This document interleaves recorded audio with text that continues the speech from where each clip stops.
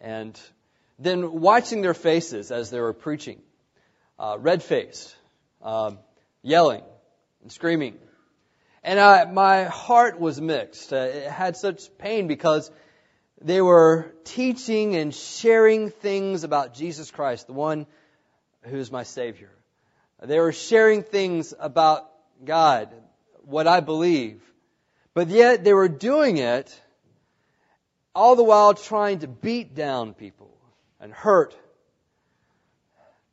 And I was just confused at seeing this. And it's taken me a while to figure out, what do I think about that? And realizing that this happens commonplace at most controversial things around America. There's usually a group of Christians coming in and they're doing the protest. And the problem I had when watching this is I saw no fruit of the Spirit.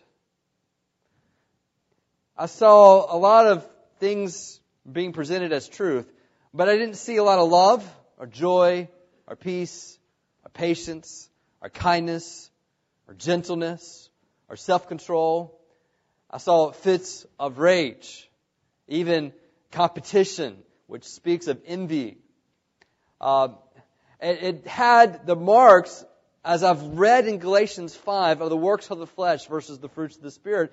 And this is something I've been thinking through. What does it mean to be a believer in America and to stand for what's true? But can you stand for what's true and be against truth and how you stand? And as I read in Galatians 5, I'm realizing that's it. We can stand for truth, but work against truth by not walking with the Spirit of truth and the Holy Spirit, being filled with the Spirit. And so I want to share with you about confrontation this morning, because that's our text, Galatians chapter 6.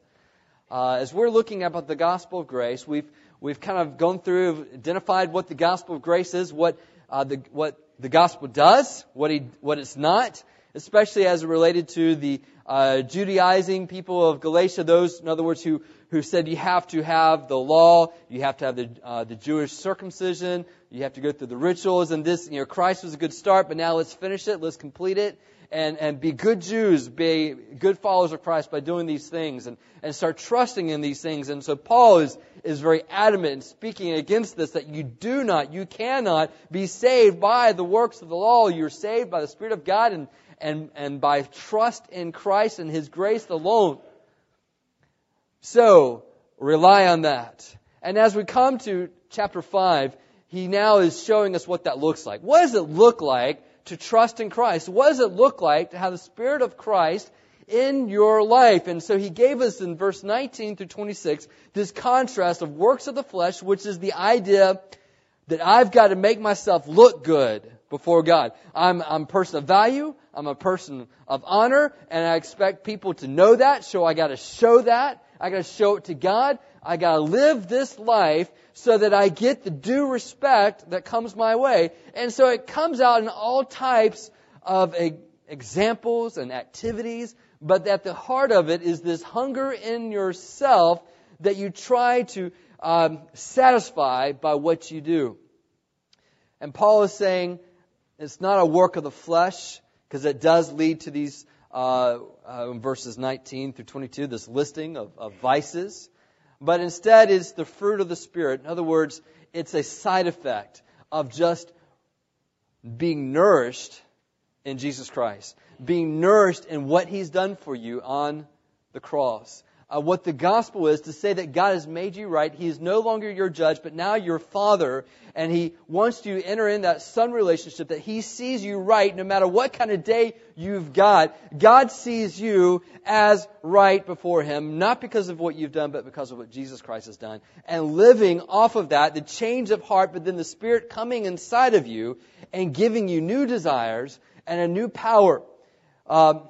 We don't read the Word of God so that, okay, it'll tell us what to do, and now that the Word of God tells us what to do, now I'm going to do it. In fact, we read the Word of God to show us what Christ has done.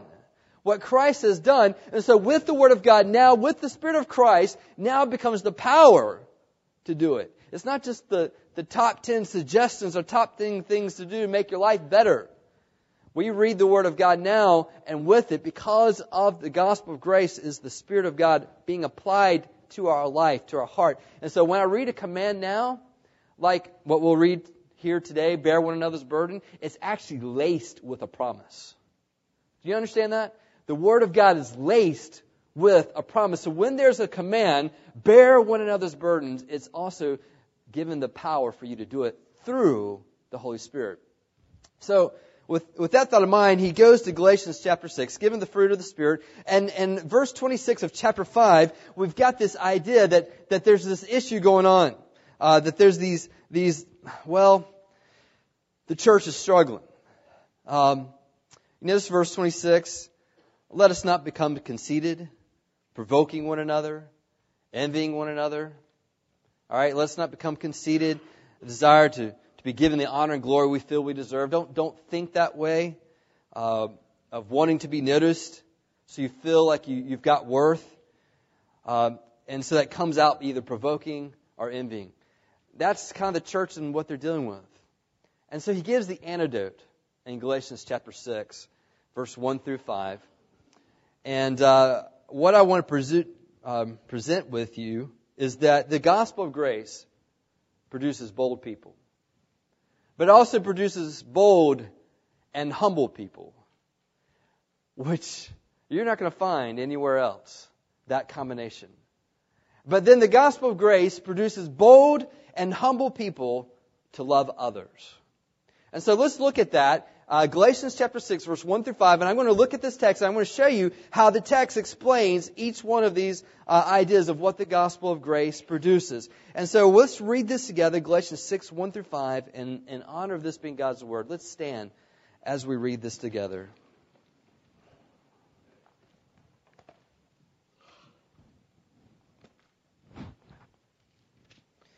So let me start with verse 26. Let us not become conceited, provoking one another, envying one another. Brothers, if anyone is caught in any transgression, you who are spiritual should restore him in a spirit of gentleness. Keep watch on yourself, lest you too be tempted. Bear one another's burdens, and so fulfill the law of Christ. For if anyone thinks he is something when he is nothing, he deceives himself. But let each one test his own work, and then his reason to boast will be in himself alone and not in his neighbor. For each will have to bear his own load. You may be seated.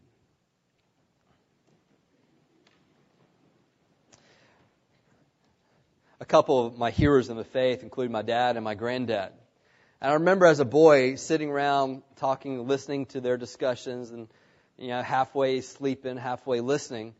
But I remember numerous times, my granddad was a believer and was considered himself as a minister, though it wasn't as a pastor in a church.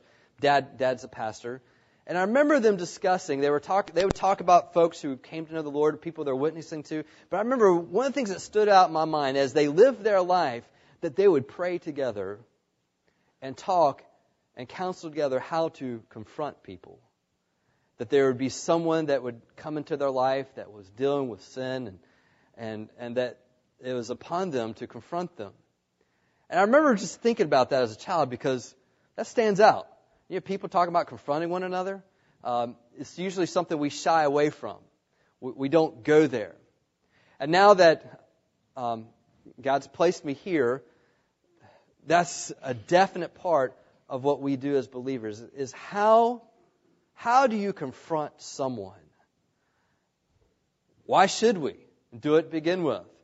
And if you're going to do it, what is the motivation? What is the attitude in which we do it? And so that's the idea here. And in chapter 6, verse 1, he says, brothers, Paul himself has taken on a much more gentle tone than the, oh, you foolish Galatians that we had heard earlier.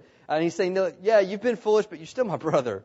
Brothers, if anyone is caught in any transgression. All right, so the idea is that it's almost surprising. You're caught. It's perhaps intentional, unintentional, but it's known.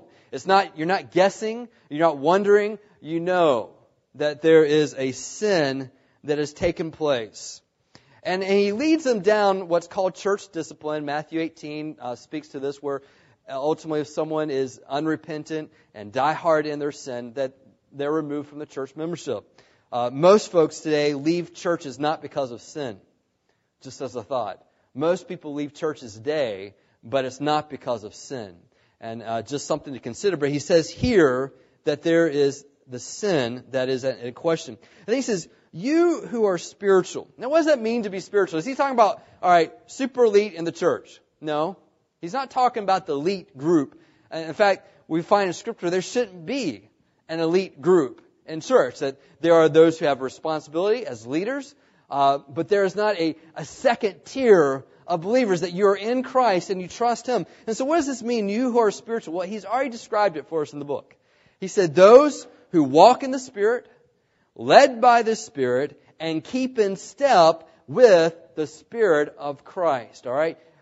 It's the idea that you trust and believe the Spirit of God is working and walking in your life, and that you do your part in being sensitive, trusting in Him, yielded to Him, and staying in line with what the Spirit of God is telling you through His Word.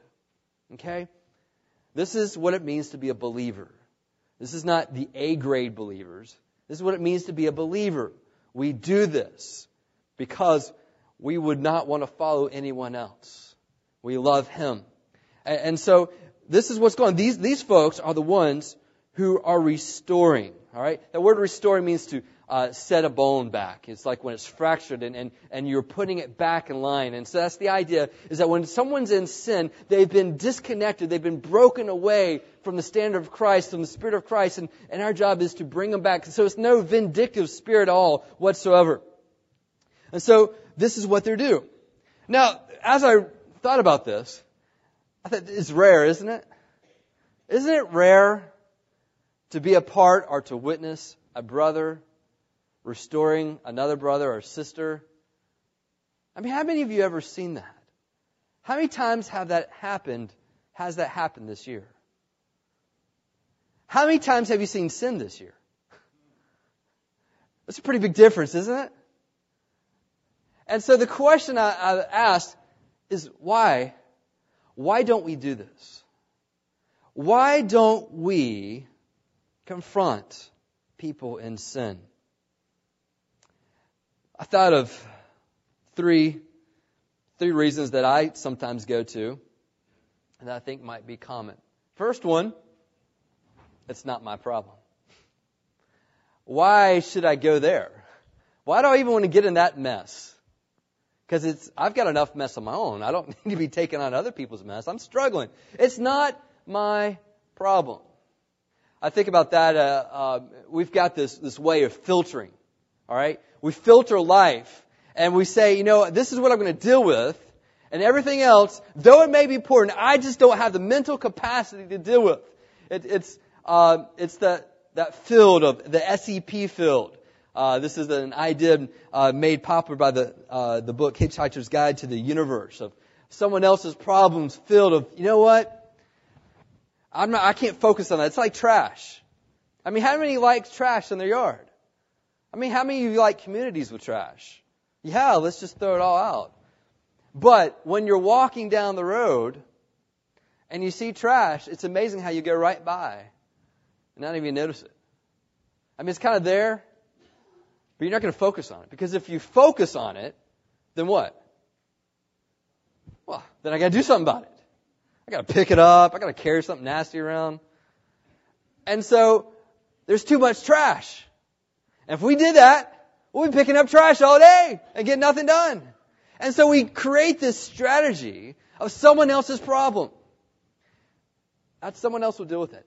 It's a protection that we've got. We do that with other believers. We don't want to get involved with each other. And then here's another thought. Why don't I confront a brother or sister in Christ when they are in sin? I don't want to lose a friend. If I talk to them about that, then our relationship's going to be strained. It may even cease to exist. I value that interaction too much. All right. Let's think about that. You value that interaction too much, that camaraderie, that you don't want to see them walk closer with Christ. You'd rather them keep them distance from Christ because of their own sin, as long as they keep giving to you that camaraderie. Is that love? Or is that just another form of selfishness? I remember in seminary when I was starting school, and you meet all kinds of characters in seminary. I remember that, and I'm thinking, God, it is a miracle your church still exists. These are the people who are called into ministry. And I thought of that, and then I started looking at myself and thinking, someone's probably saying the same thing about me, you know. But I remember this guy. He was an older fella. He had once been a trustee at the seminary and had gone through some difficult stuff, and now he was a student in seminary. But I remember he just had this attitude. Every time I was around him, he had this huge chip on his shoulder. And it's like he was better than everyone else. And it was condescending for him to talk to me or to anyone else or to even answer a question in class. And he was going to my dad's church. And I was seeing this guy. And I remember one time I just came up to him and said, "What's your problem, man?" Just explain some of these same things I said with you. And it just took him back. And it was a long conversation. But at the end of it, he said, "Man, you're bold." And I'm thinking, I don't know if I was really bold. I just didn't care one way or the other. Honestly, I didn't really care one way or the other whether you liked me or not. And it gave me this luxury of just, dude, you may not like me, but I'm going to tell you this because it's a problem. I'm just telling you this, and I'm not trying to lift that up as an example. I think there's a lot of bad things about what I did. But I think that maybe even when we confront someone, we only do it because we are annoyed so much. We are annoyed so much that we, fine if you're never my friend, but at least change is our mindset. That's not what we got here in the gospel. It's not that I don't want to lose a friend. It's like, as Becky was singing, Christ means so much. Christ means so much. It's not to belittle the friendship. It's as Jesus said, that let your love be toward me, that though it seems as though you hate your parents in comparison. In other words, it's not that I don't have any good friends. They may be dear and precious friends, but I care more that they know Jesus than whether they know me. How does that happen? I'm going to tell you that the gospel of grace comes in and your heart is stolen by Jesus Christ. Your heart is stolen by what He's done for you, that you fall in love with Christ. That though you may love your husband, your wife, even your children, that you love Christ more, so that when there is sin that comes in their life and they're caught in sin, there's a grieving in your heart because you love them and you love Christ more, and so you want them to know the joy of walking with the Lord. You see how the gospel can make bold people? I thought about there's one other thing that we tend to do. And not confronting someone else. We don't confront because, one, it's not my problem. Two, well, I might lose a friend. And three, we tell ourselves, what's it going to do anyway? What's it going to do anyway? It's not going to change a thing. What's the point? Okay, what is the gospel again? The gospel is you're not worthy. It's nothing that you've done. It's not because of your righteousness. God just saves you, wants to save you, gives you a right standing with Him, cleans you of your sin, and then also calls you what? Son. How do you know? How do we know that we're sons? According to the Word of God, we know that we're sons because the Spirit of God is working in our life. He is with us. And we trust that. We hope in that. We believe that. So what does that mean? That means when God's called me to do something, I'm not just doing something. The Spirit of God is working in me. So when I'm seeing sin and I sense in my heart what's there, and I'm being burdened in my heart for this person, I'm praying for them, I'm going through the various checks in my own life, then I talk to this person, my hope is not that my word's going to change anything. My hope is that the Spirit of God is going to use the Word of God to change their heart, to transform it to the glory of God. So, I could tell myself, well, what's it going to do? It's not going to change anything. And if it's in my own strength, you're exactly right. It's not going to change anything in my strength, but the Spirit of God makes it effective. You see how the Spirit of God, the gospel of grace, can make us bold? It makes us so that we know that our heart and eyes or mind is right before the one who matters, God. And because our heart is right with the one who matters, He gives us the strength and the love and the ability to speak to others when they're in sin. You get that?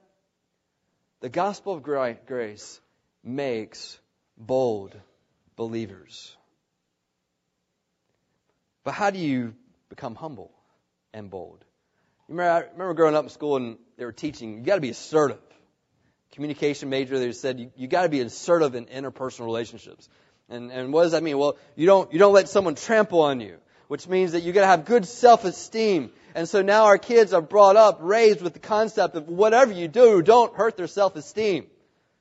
They got to think well of themselves. Because that's the worst sin, is to teach them not to think well of themselves. And so they grow up with this mentality of it's all about me. Life is about me. It's about what I want. And if you trample on my rights, hey, I'm going to be assertive and I'm going to tell you how it is. All right? But we read this and read chapter 6 again, especially as we read the last part of verse 1. Restore in a spirit of gentleness. Gentleness. All right? We're not rude. We're not demanding. It allows for someone to easily repent and turn. How does this happen? Keep watch on yourself, lest you too be tempted. The gospel of grace comes in and tells us, hey, you know what? God's not working in your life because you're doing all these right things, because you're so disciplined in your life, because you've got all these great habits, because you know all this stuff. That's not why God's working in your life. God's working in your life because of the grace of God. So, don't think of yourself as beyond falling. Because the thing is, that's how you got to be saved to begin with. You fell. You sinned. And we have this mindset of repentance as just a necessary evil. No, repentance is a declaration of God's grace. It is something we rejoice in. Not we look as a necessary evil. We rejoice in it. We boast in our weakness because we can boast in the cross of Christ. And it's not that I've got my life together. God is saving me. And so I don't come to you with this mindset, man, I would never do what you just did. We come to you, each other, and say, you know what? I did what you just did, and God forgave me. He's changing my heart. Or I could easily have done what you've just did, except for the grace of God that's working in my life. It creates this humility. And so keep watch of yourself, lest you too be tempted. It's the idea of 1 Corinthians 10:12. Therefore, let anyone who thinks that he stands take heed lest he fall. Matthew 18:15, Jesus gives an instruction of the church discipline. If your brother sins against you, go and tell him his fault between you and him alone. If he listens to you, you have gained your brother. Matthew 7:1-5, judge not, that you be not judged. For with the judgment you pronounce, you will be judged, and with the measure you use, it will be measured to you. Why do you see the speck that is in your brother's eye, but do not notice the log that is in your own eye? How can you say to your brother, let me take the speck out of your eye, when there is a log in your own eye? You hypocrite, first take the log out of your own eye, then you will see clearly to take the speck out of your brother's eye. So it's not a prohibition against judging, but to say, listen, when you are judging, make sure that you have your eye on yourself first. I think that if you change the word from judging to criticism, it seems a lot more prevalent, doesn't it? What's the difference? criticize yourself before you criticize someone else. There's plenty of faults in your life. But that doesn't mean that you don't ever stop or you never start confronting someone. It's just you start with yourself. You start with yourself and you do a third job. I've found one of the most challenging things I ever do is talking to someone else about their sin. It is the most thoroughly self-examining thing, heart-purifying thing that I ever have to do is have to bring it to someone else. Because it demands that I look at my own life and see the grace of God at work in my life and express that same grace with humility. Notice verse 3. If anyone thinks he's something when he's nothing, he deceives himself. Isn't that great? That's just conceit.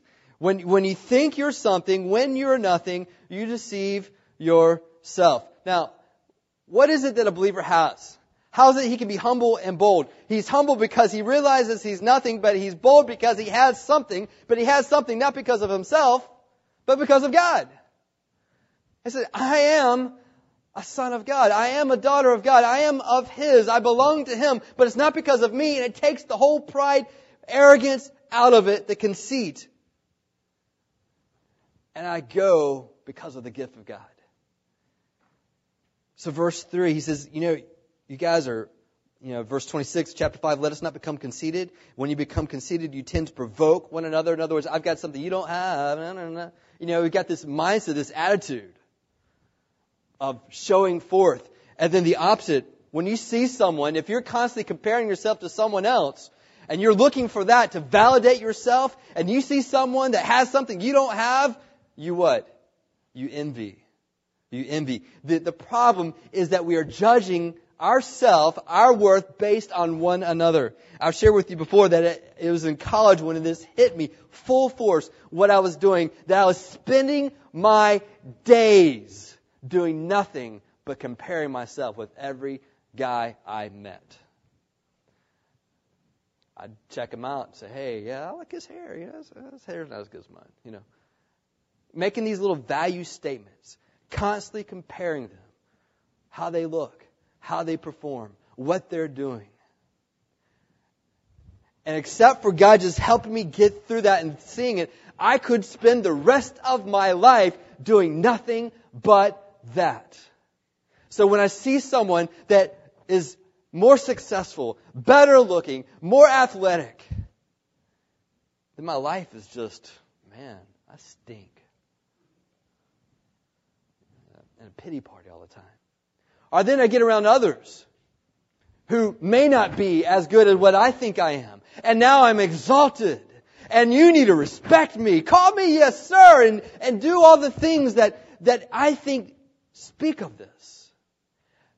It is harbored on this heart of comparing ourselves to one another. So notice what it says. Verse 4. But instead of thinking yourself something when you're nothing and deceiving yourself, but let each one test his own work. All right? In other words, take your life, measure it by the Word of God.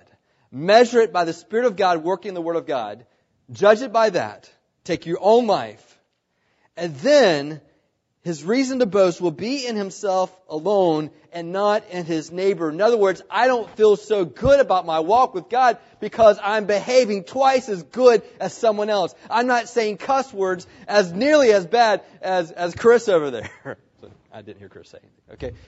Okay, we don't have this measurement of, man, I hadn't lost my anger as much as Harriet has. All right, with this constant comparative that we tend to put ourselves down, and we think, oh, God's gonna think well of me because I'm not comparing myself to others. And instead, we find that we are coming before God with our own life, not our life compared to someone else.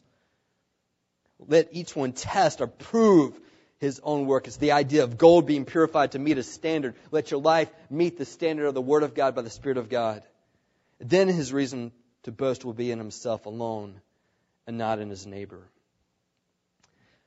So, the gospel of grace produces bold people, but also produces humble and bold people. You see, the gospel births a whole new self-image. Do you get that? You can't be a believer in the same way that you're an unbeliever. You can't go apply, hey, I used to be good at all these things, and I'm just going to be good at church stuff. It gives you a whole new way of looking at yourself and looking at the world around you that produces a boldness and humility that God is working because of the gospel of grace. Now, what's the point of all this humility? What's the point of all this boldness? Well, the gospel of grace produces humble and bold people to love others. To love others. Notice what, as we keep on reading, going back up, verse 2. Bear one another's burdens and so fulfill the law of Christ.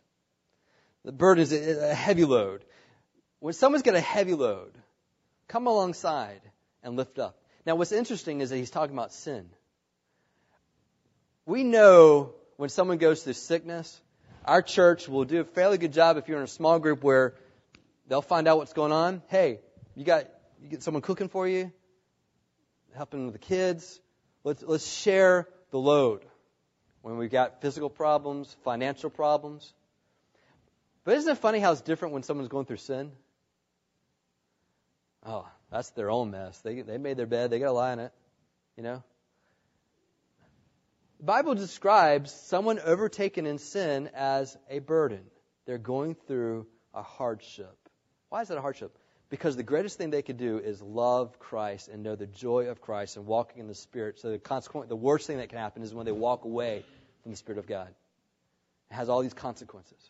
And so you take it and you share the load. You bear one another's burdens and so fulfill the law of Christ. Now, the law of Christ is that law which Christ exemplified, that which He laid down His life for. It's the love of God. It's already talked about that you love God and you show the love of God by loving others. And so that's the encapsulating of all of the law is that we love God and love others. And so you fulfill the law of Christ. Now, you thought, well, Pastor, you were hitting pretty hard that we're not saved by the law. Isn't that all Galatians was about that? And now you're talking about fulfilling the law of Christ? What's the problem? Paul is hitting hard. You don't rely on the law of God.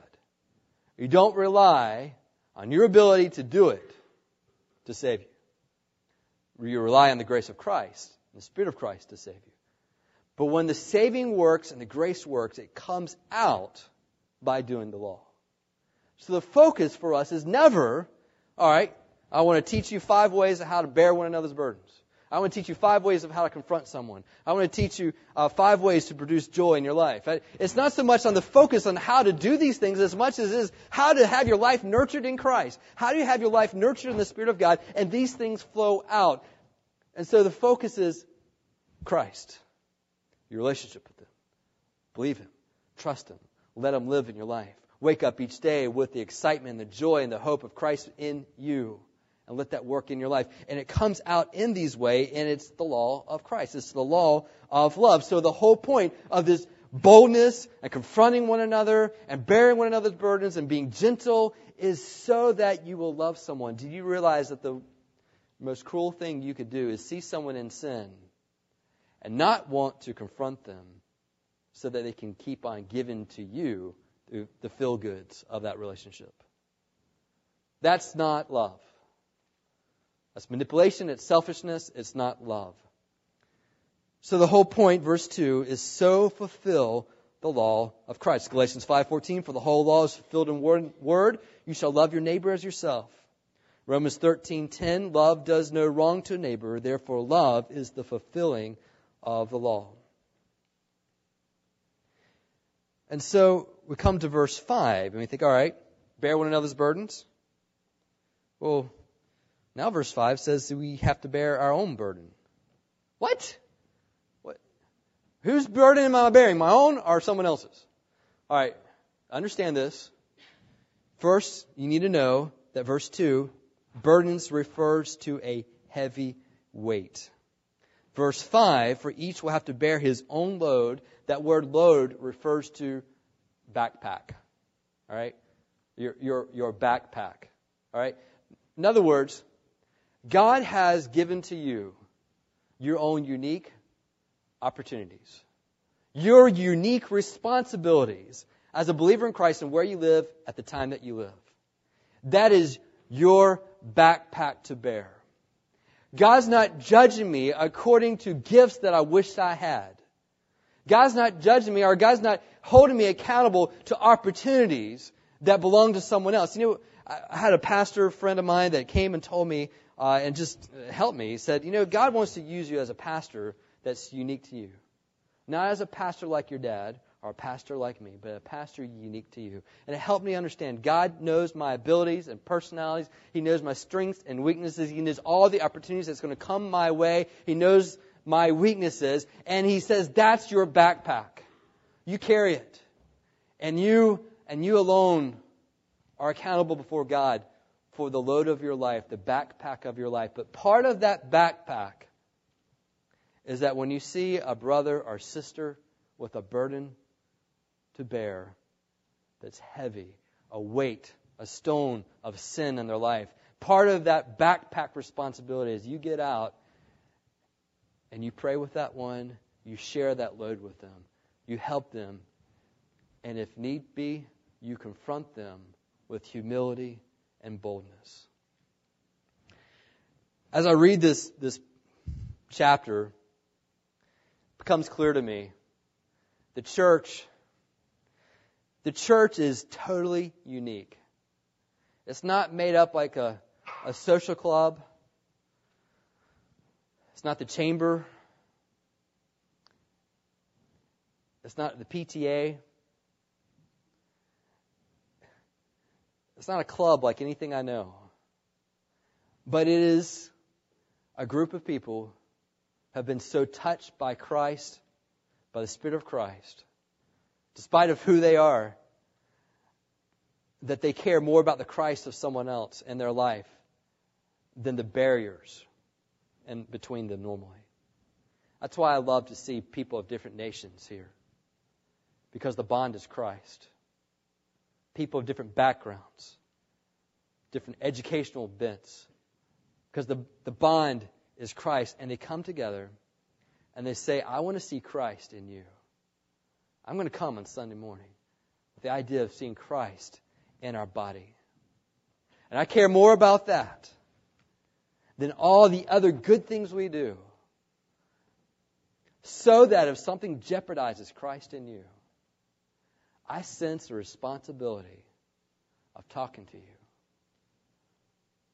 and confronting you and telling you, brother, sister, did you realize that when you did this or showed this attitude, that this was in disobedience to the Word of God in this passage? And my heart has been convicted and grieved, and I've examined my heart, and I've been praying for you, and I love you, and I want to come alongside of you and help you to follow and trust in Christ. Do these words sound foreign? These words sound so foreign. Who talks like that? People who have had their hearts captured by grace. Let's pray.